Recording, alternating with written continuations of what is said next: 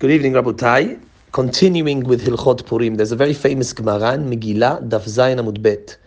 The Gemara relates in the name of Rava, Chayav inesh lebasume befuraya ad delayada ben arur haman levaruch Mordechai. A person is obligated on Purim to intoxicate themselves, to get drunk to the degree that they don't know the difference between arur, Haman, cursed is Haman, and blessed is Mordechai.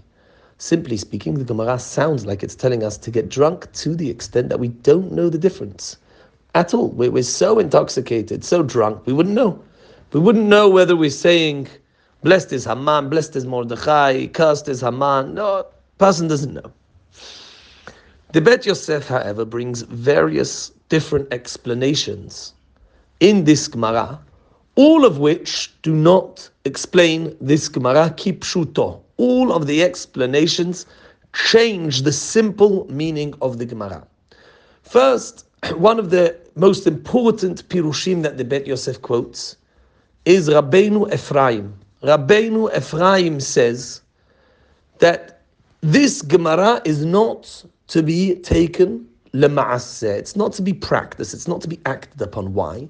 Because one line after that Gemara that I just told you, that a person is obligated to get drunk on Purim, the Gemara relates a story with Rabba and Rabbi Zera. They both had a meal together, and during their meal, they got drunk. They drank, and Rabba came and he shechted Rabbi Zera. When he sobered up and he realized what had happened, he prayed, and Rabbi Zera came back to life. He did Tehiyat HaMitim, Baruch Hashem, Shtabach Shemo. The next year, Rabbi invites Rabbi Zera again, and he says, no, let's do a meal again. Says Rabbi Zera, I declined the invitation politely. I can't rely on another miracle happening. So the Gemara relates this extremely strange story, and there are many pirushim in that story unto itself. But simply speaking, in that story, one of the greatest Amoraim, whilst being drunk, killed another Amora. Baruch Hashem, there was a miracle, and the other one came back to life. But that's what happened whilst they were drunk. Says Rabbeinu Ephraim, the fact that the Gemara quotes this story immediately after the memra, the statement that you have to get drunk, is indicative of the fact that the Gemara does not expect us to practice that statement of Rava, that one should get drunk, to the degree that they don't know the difference between Arur, Haman, and Baruch Mordechai. Says Rabbeinu Ephraim, that story teaches you, don't practice that halacha, because look what can happen, heaven forbid. And therefore, says Rabbeinu Ephraim, a person should drink. They should drink more than what they used to, but they should make sure not to get anywhere near drunk. They should just drink a little more, get a little tipsy, nothing too extreme.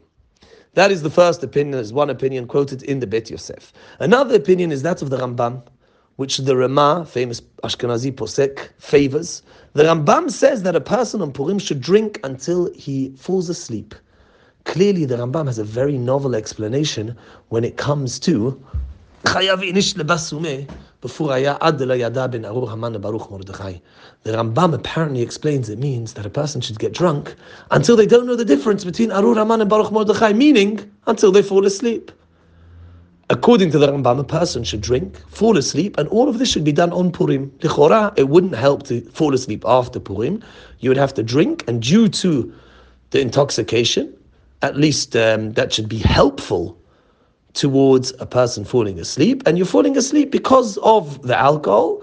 That is enough according to the Rambam, and that is what the Ramah quotes. That is another very interesting explanation. A third explanation quoted by some of the Rishonim is that there was a song that they would sing on Purim, and at the end of each paragraph there was a chorus. One chorus was Arur Haman, and at the end of the following paragraph, the chorus would be Baruch Mordechai.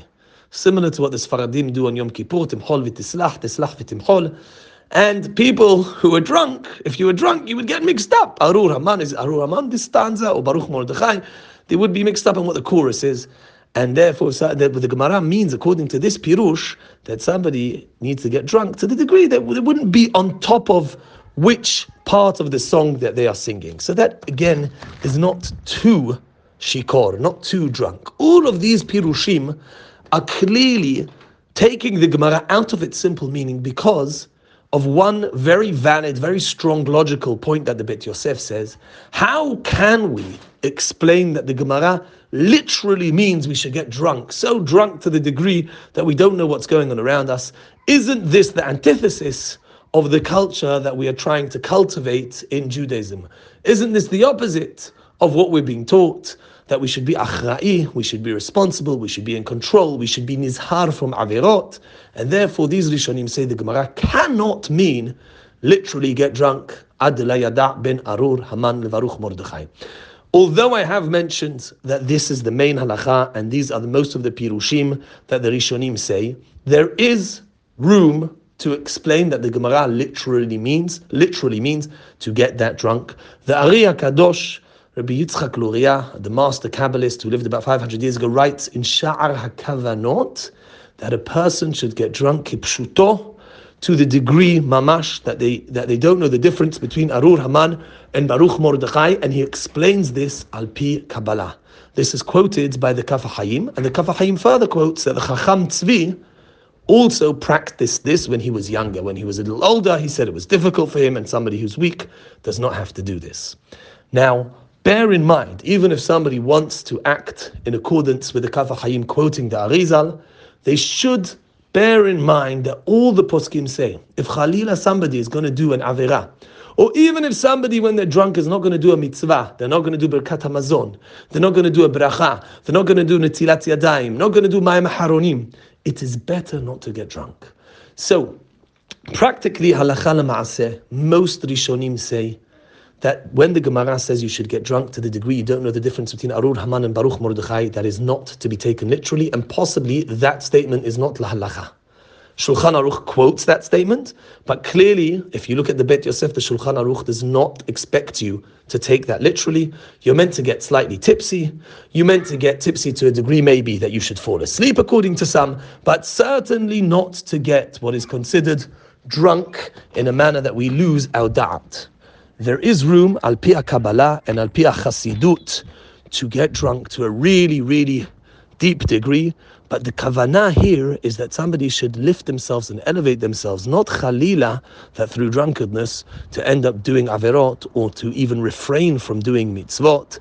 If that's the case, that's not what the Mekubalim had in mind. Baruch Adonai Le'olam, Amen ve'amen.